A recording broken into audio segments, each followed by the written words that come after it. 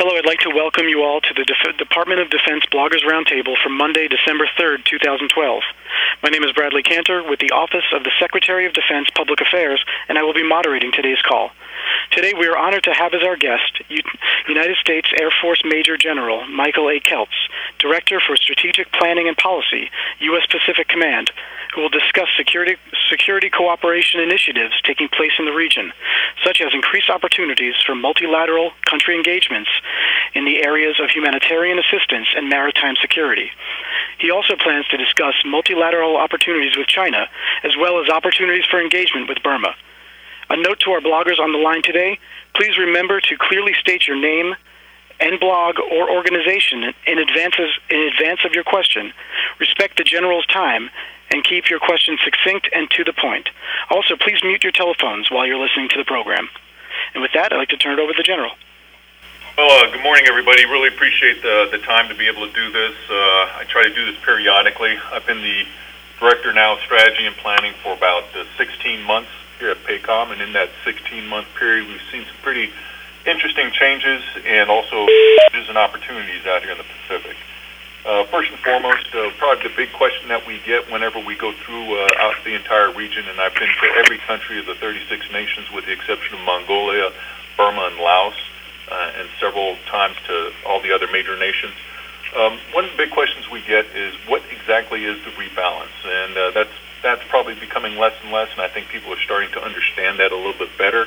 There was a misperception in the beginning that it was a purely military type of function, that it was a shift or a pivot, which was used in the past when in actuality isn't. What everybody needs to understand that this is a whole-of-government approach, the whole-of-government focus into the Pacific. You've heard the Secretary of State call it the Pacific and those types of things.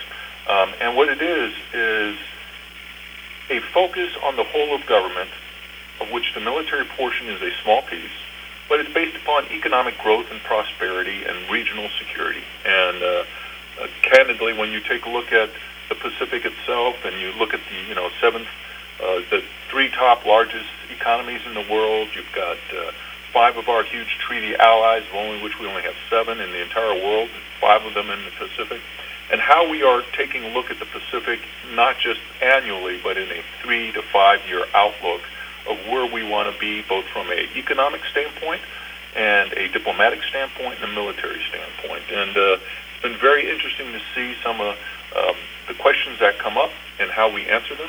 It's been very interesting to see how the nations in the Pacific have reacted to both our rebalance and our return.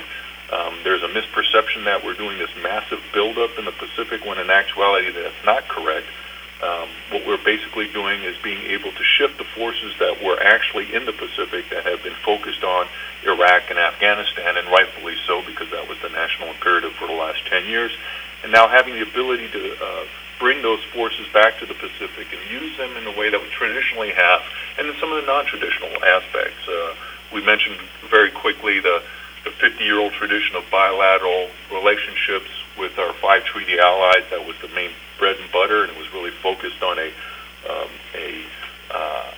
Cold War mentality that had to deal with Russia and China, as we were both very hardcore into the Soviet anti-U.S. mentality, and that has changed, obviously. And we as a military in the Pacific have to change also.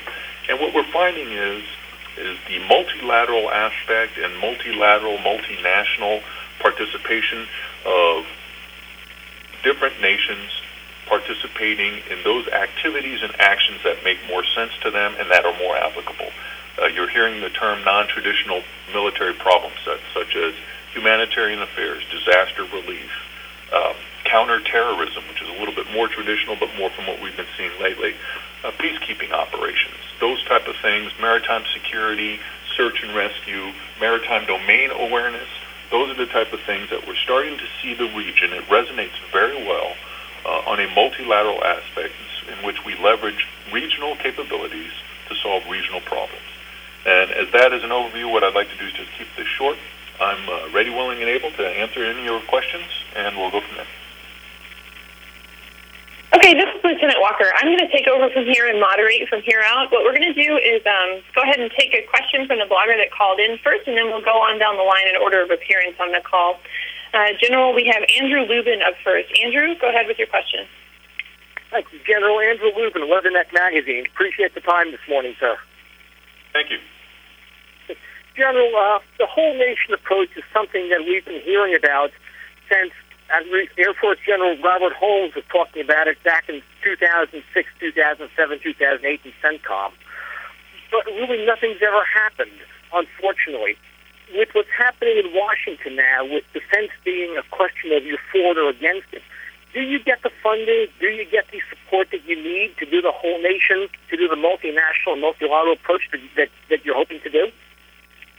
That's a really complex question, but to be candid, I know Bob Holmes really well. I've known him for 25 years, and he was facing that problem, especially after 4 and 5 years after we started in Iraq and Afghanistan. And candidly, after that, you've probably seen some of the most successful whole-of-government approaches to problems than we've ever seen in the history of our nation.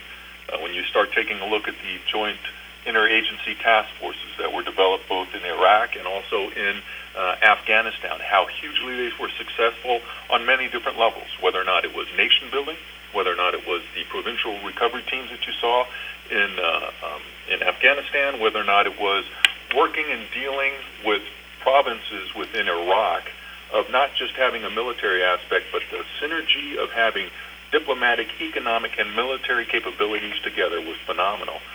We're seeing that out here in the Pacific also. You'll see that both from perspective of maritime domain awareness and maritime security that we've talked about in the past, but you also see it, very interestingly enough, in the violent extremist organizations and the transnational threats, in which everybody is recognizing that it is a whole-of-government approach.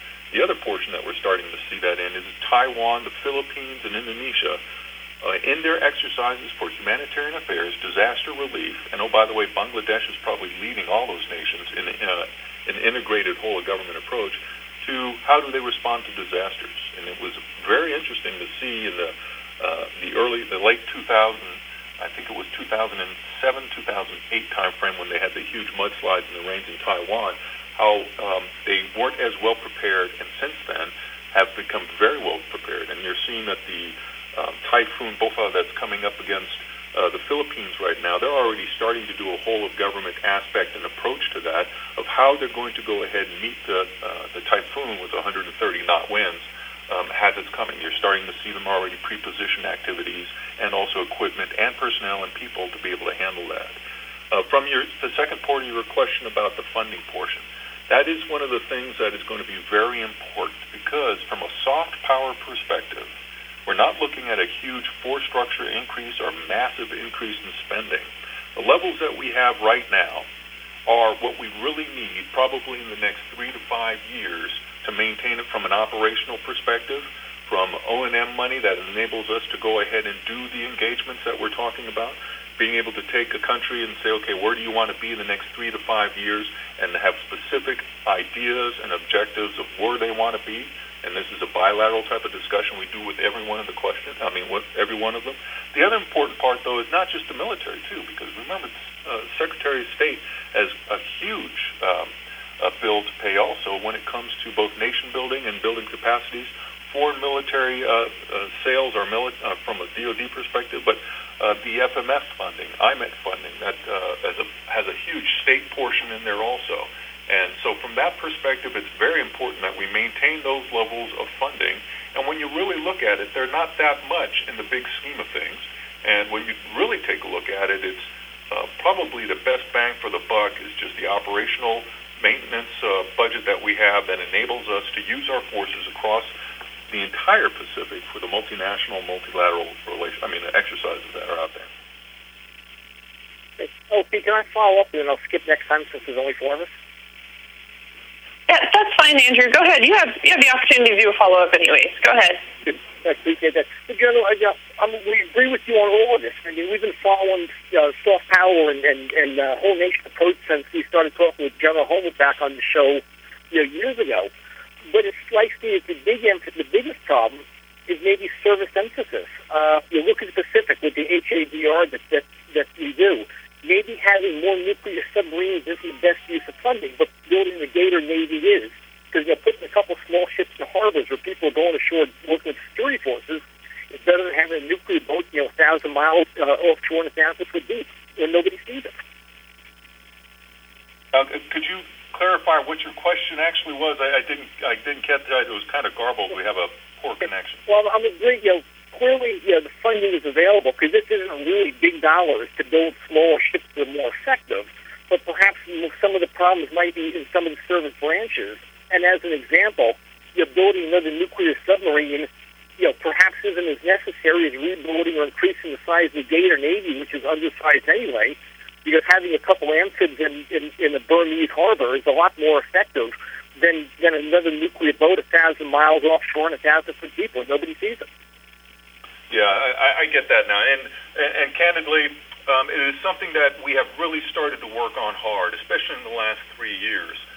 With the new theater campaign plan that we have that has been actually coordinated both with the services and also with the individual country teams of where we want to go, what we need to do, there are certain aspects that are involved with that, whether or not it's a nuclear-powered submarine going into Subic Bay for a stopover. How do we use that in the entire plan, what we're trying to say within the nations? And that's a very important part, not just the putting in a couple of the UARGs out there and taking the MAGTAS and running them around, but in conjunction with all those operations, activities, and actions. I monitor this, and we assess it all, and the more activities we have throughout the entire theater, we meet those specific objectives and also the national objectives that we're given. Whether or not it's a nuclear submarine with extended deterrence policy that we need to have here in the Pacific to reassure our allies that, yes, we are prepared to go ahead and do that, or whether or not it's a UARG, or frankly, whether or not it's a couple Air Force civil engineers that we're sending to Burma to help out with some of their infrastructure problems, or military doctors from all four services. So from that perspective, it's a really, when you talk about whole of government, but even just whole of DoD approach, there's certain objectives that I have to meet in the theater that we are trying to do in every various form that we possibly can. Great. Thank you very much. Thank you, Andrew, for your question, and General, for your answers. Rita, you're up next. Hello, General. This is Rita Bolin from Signalscape and Signal Magazine. And my question is, relationships and capacity building and interagency have really long been the mission and the operations of PACOM. And so could you tell a little bit, now with this new strategy to focus on the Pacific, what is different or what has changed? Okay, and that's a darn good question. And what has changed is that we used to have this program, the Theater Cooperation Plan, was basically a one-year plan. It said, okay, we're going to go ahead and do this in 2013, and then we told Army Pacific, Air Forces Pacific, Marine Corps Pacific, you guys go ahead and do stuff and tell us how well you did at the end of the year. And what we've done is fundamentally changed the entire program. And as I mentioned, we've given it a 3 to 5 year outlook, the theater strategy and the theater campaign plan. We have pulled the service components and the services into that planning. In addition, we have also pulled into the country teams for each one of the nations that are out there, and we've prioritized what we do with whom. We have deconflicted services being able to do certain activities in certain countries. Case in point, Philippines. We had 6 different explosive ordnance development teams from all the services going down to the Philippines, and it wasn't tied to any single objective. And as we found out that the Filipinos thought that's the only way the Americans wanted to do it, even though they would have sent, let's say, sailors to an Army EOD team. Traditionally, it was always by service. So what we're trying to do is both synergize the effectiveness of the training, but at the same time decrease some of the overlapping that we've been seeing in the past. And now we've also, what has been significantly different in what we're doing in the next 3 to 5 years, is we've also built in the assessment language into the theater cooperation plan from the get-go. And from that assessment, we're determining about where do we need to adjust, where do we need to increase or decrease. The other part of the deconfliction process is we're being able to even it out throughout the countries. So we don't have 5 or 6 different activities, major activities in country X, and then we don't show up for 3 to 4 years. It's a very deliberate, laid-out process. It is one that we continuously review once every 3 months within our the steering boards that we have to review our progress. And it's really a fundamentally different way of doing things, and it's really paid dividends, both not just for the services, be able to sit there and look out, okay, PACOM needs to do X. So the Air Force knows that PACOM needs to do something 5 years from now. That helps them with their POMing process and the PBS process. But more importantly, the really important part is it's the country.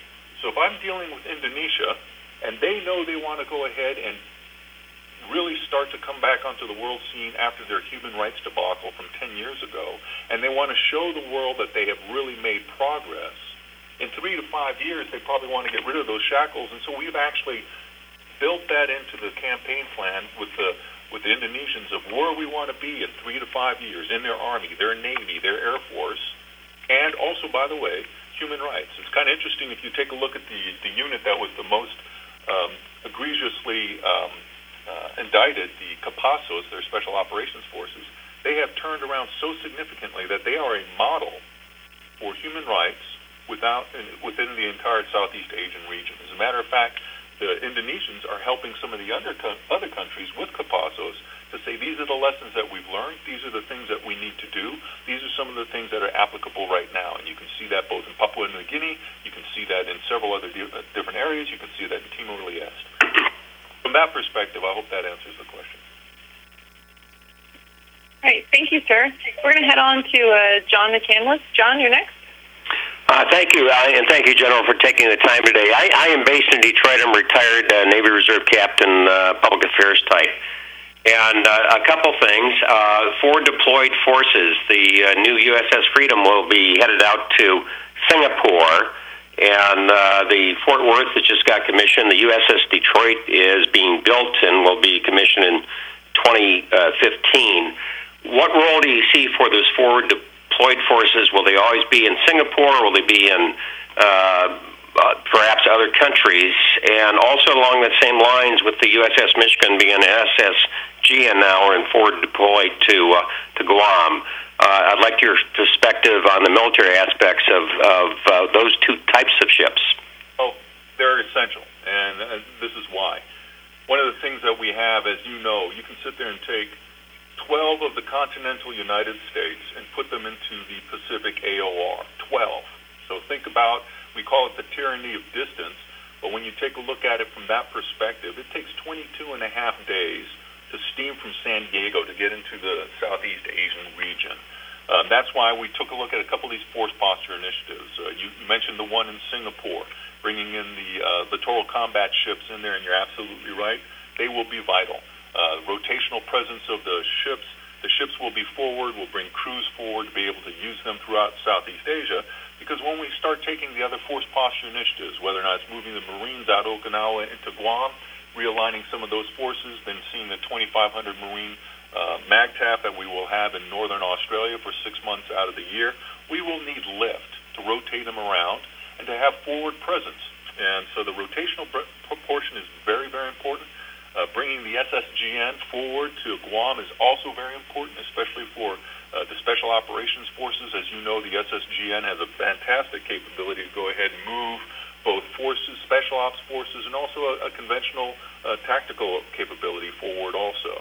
So those are all part of this entire rebalance. We're taking a look at that, whether or not you're talking about some of the increased activities we're doing with the Philippines for HADR and maritime domain awareness, the HADR Center that we've working with jointly with Thailand, and then the next HADR Center that we're working with Bangladesh. What we're going to use is build on those for regional capacity and have regional multilateral exercises. So the LCSs that you're seeing going into Singapore, the SSGN that's forward, will be essential to the building partnership and partnership capacity in the next coming decade. Thank you, sir.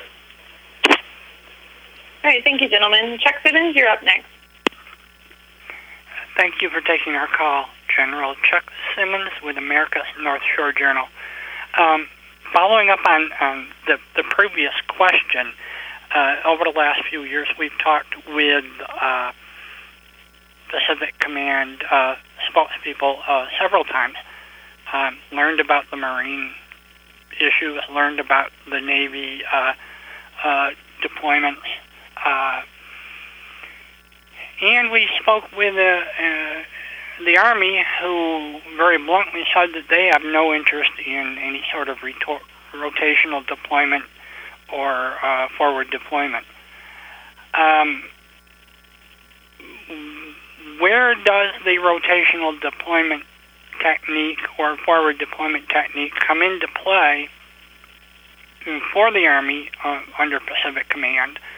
And where does it come into play for the Air Force? You guys are faster getting across the water, but it's still a long way from Hawaii to, or from Missouri to the Eastern Pacific.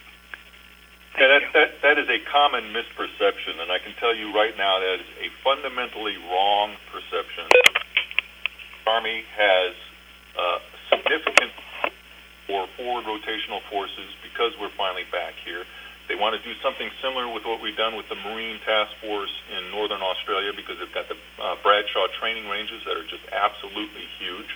The United States Chief of Staff of the Army, General Odinero, has been very forthcoming about orienting towards the Pacific.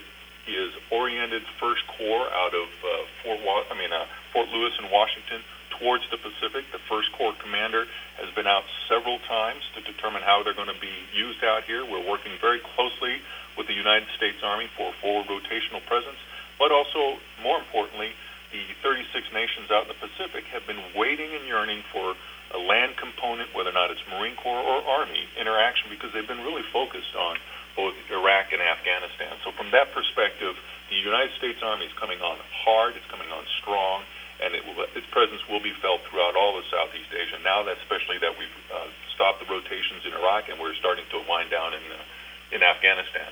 The United States Air Force has been continuously rotating throughout the entire Pacific for the last 10 years. We've had these theater cooperation security packages, whether or not they're F-22s flying from the United States out to Guam and also to Kidina. We've had a continuous bomber presence now for over 10 years in Guam with several of the B-52 bombers and also B-2 bombers coming out. And you just saw B-2 bombers flying through Australia and heading up, through the Southeast Asia and heading over to Diego Garcia. So the Air Force is in full-blown rotational presence. They have been for consistently the last 10 years. You see the Navy obviously is constantly streaming through, and the Marine Corps, as they've been available, have been able to do that. But the real change that you're going to see is the United States Army is going to be loud and it's going to be proud in the Pacific. Okay, thank you, sir. Did anybody else join the call? This is Michelle from Military Manners. Okay, Michelle, if you'd like to go ahead and round it out, and then we'll head back around the horn for any follow-ups that we have. Go ahead, Michelle. Wonderful. General, thank you so much for joining us today. I'd like for you to talk a little bit about our with Burma right now and whether or not we're going to be able to continue to engage in getting some of the POWs that they've put a lot of the search and rescue in there. You bet. Michelle, that's a great point, and I just talked to the new JPAC commander, Major General Kelly McCaig, who happens to be a high school classmate of mine from Hawaii, which is kind of funny. Burma is a great opportunity for us, and that's one of the first things that we'll probably be doing from a military perspective, in addition to military medicine, is going into taking a look at some of the recovery of some of our fallen heroes in World War, especially World War II, and some of the other activities that we've had. And so Kelly's actually working very closely with the Office of Secretary of Defense of DPMO, and we're working together when we can work that through. The State Department has made significant strides in opening the area. Obviously, Derek Mitchell was just confirmed as the ambassador to Burma, which we have not had in quite a while.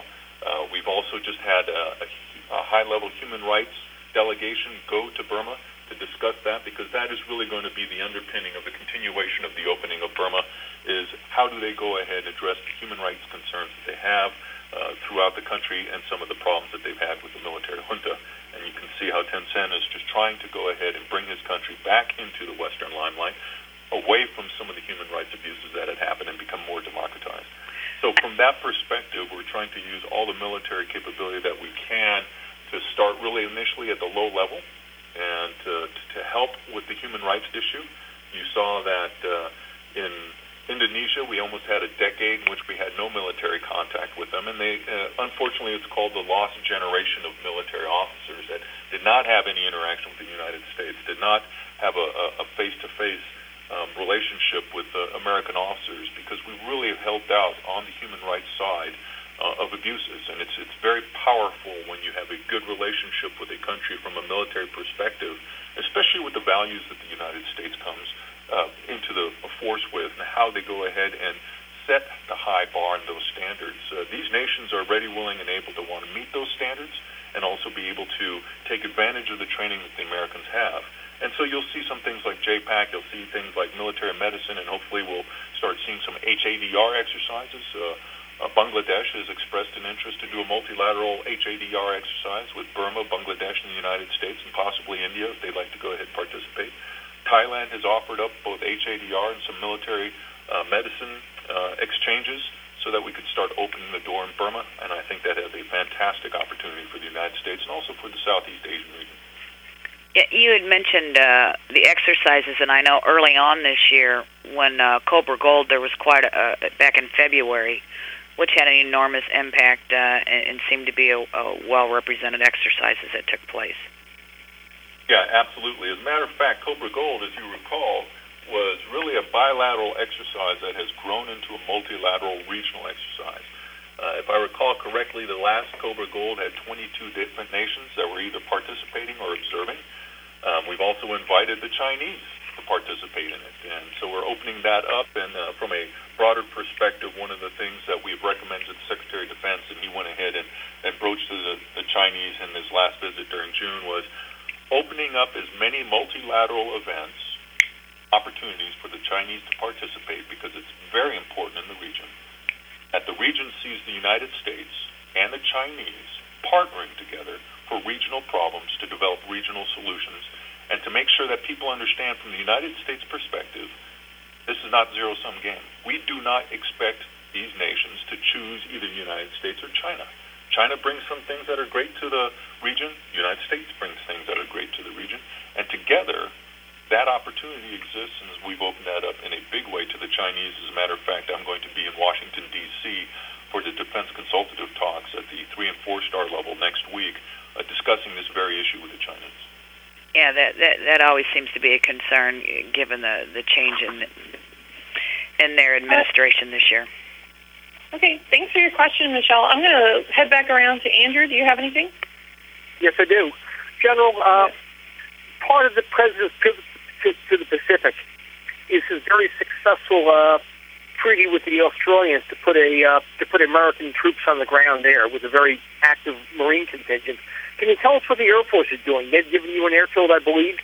Do you have troops on the ground, and what's the Air Force's role in this? Before I was the PACOM J5, I was the Deputy 3-5 down at PACAF, Pacific Air Force's headquarters, and I actually worked this program personally. There's a misperception that this is just a Marine thing that's going up on Darwin, when in actuality it was all the services that we worked at, and the thing that we could do the quickest initially was with the Marines. The Air Force is looking at several different bases to see if we can go ahead and upgun some of the capability of the bases to bring in some of the bigger airplanes. Also to be able to use reconnaissance in there. As you know, the relationship we have with the Australians is absolutely outstanding. They've invited us down, and they also have ranges that we can use that we really don't have, with the exception of Alaska, in the United States. So from that perspective, being able to have multilateral exercises, and also for all services, not just the Marines, but it'd be a joint type of thing, both amphibious forces, Army forces, air, ground, and sea forces.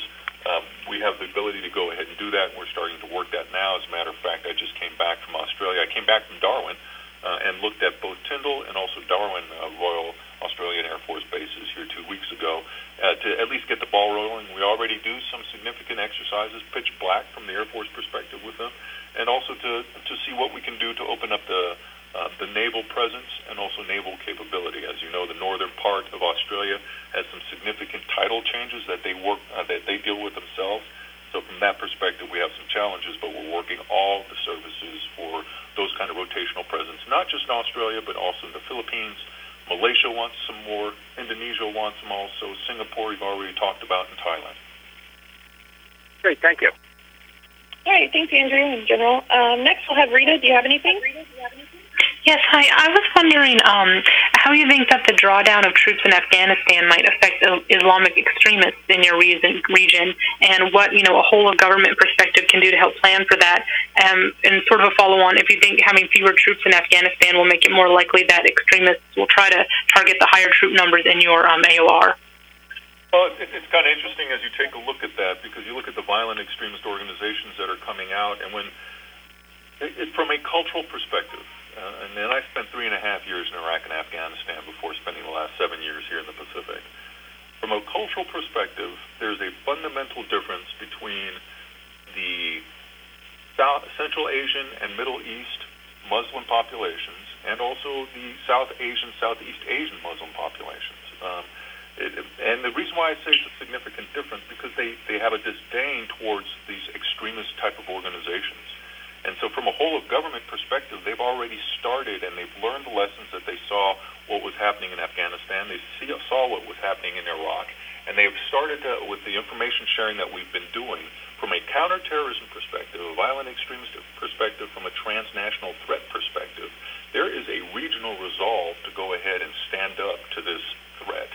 And so it's been very interesting to see, because when you have the world's largest Muslim democracy, i.e. Indonesia, and the second world's largest Muslim democracy, i.e. Bangladesh, very pro-U.S. but also very anti-extremist, they have established a multilateral regional information sharing capability to go ahead and attack this problem. So from that perspective, there's a fundamental difference both in the cultural aspect, but also in a realization that this threat is not going to be away. We have to sit there and be able to take the regional problem, because it's not just a challenge to the United States, but it's also a challenge to the region. And how do we work together to go ahead and make that happen? And so I do not foresee a major threat to U.S. forces, but the region looks at this as a threat that they want to be prepared for now, and they're starting to take measures and activities to prevent that from happening in the entire region itself. Thank you, sir. Up next, John, do you have anything? Two final questions for General Keltz. One, you indicated you've been 16 months into this assignment. What was different about this year's annual Chief of Defense Conference? And an easier question, what's your hometown, sir? My hometown is actually Honolulu, Hawaii. I'm a Damien boy. I went to Damien High School. My father went to Kamakee. He watched Pearl Harbor get bombed as he was walking to Sunday school. So, wow. A little bit more complicated than that, because I was born and raised in Berlin, Germany, because the Hawaii boy went into the Army, and then he met my mom in Berlin in 1958. So that's where I'm from. Thank you, sir. The difference for the Chief of Defense, first major difference was Australia co-hosted it with us in Sydney, and it was the first time that the Australians had co-hosted it. It was a phenomenal success. Unfortunately, once again, we've invited the Chinese, and they turned it down. And it's a shame, because we're giving the Chinese as many opportunities as possible to participate in these incredible venues. And the strength of the Chief of Defense Conference is when you have multiple nations' leaders get to know each other on a personal level, they exchange cell phone numbers. So whenever there's something stupid that happens between their countries, and I'll tell you a really neat story, Thailand and Cambodia on the border, their chiefs of defense are friends, and they can call each other, and they can hopefully defuse some of the situations that are out there. The Chinese, on the other hand, they have this tendency to want to stay away from it, and it's bad for two reasons. One, they don't participate, so we don't get their point of view.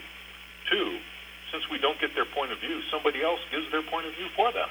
And it's not in their best interest to not participate. So we're trying to give them as many incentives as possible, because we had 28 chiefs of defense from the region there. What a great opportunity for the Chinese to be able to participate and interact. So from that perspective, it was very different this year because it was down in Australia, but I would say each one of these has gotten more powerful because this is really the only venue in which these chiefs of defense get together. And some of these guys have been their chiefs of defense for 7-8 years, and they've built some very strong relationships, and it's really reassuring. Thank you, sir. All right, John, I appreciate your participation today. Chuck, you're up next. I just wanted to ask about Guam, and am I wrong to consider Guam perhaps the linchpin of the strategy here? An American-owned area where we can, without offending anybody, move troops or ships or planes. And what is the say 5-year plan or 10-year plan for Guam militarily?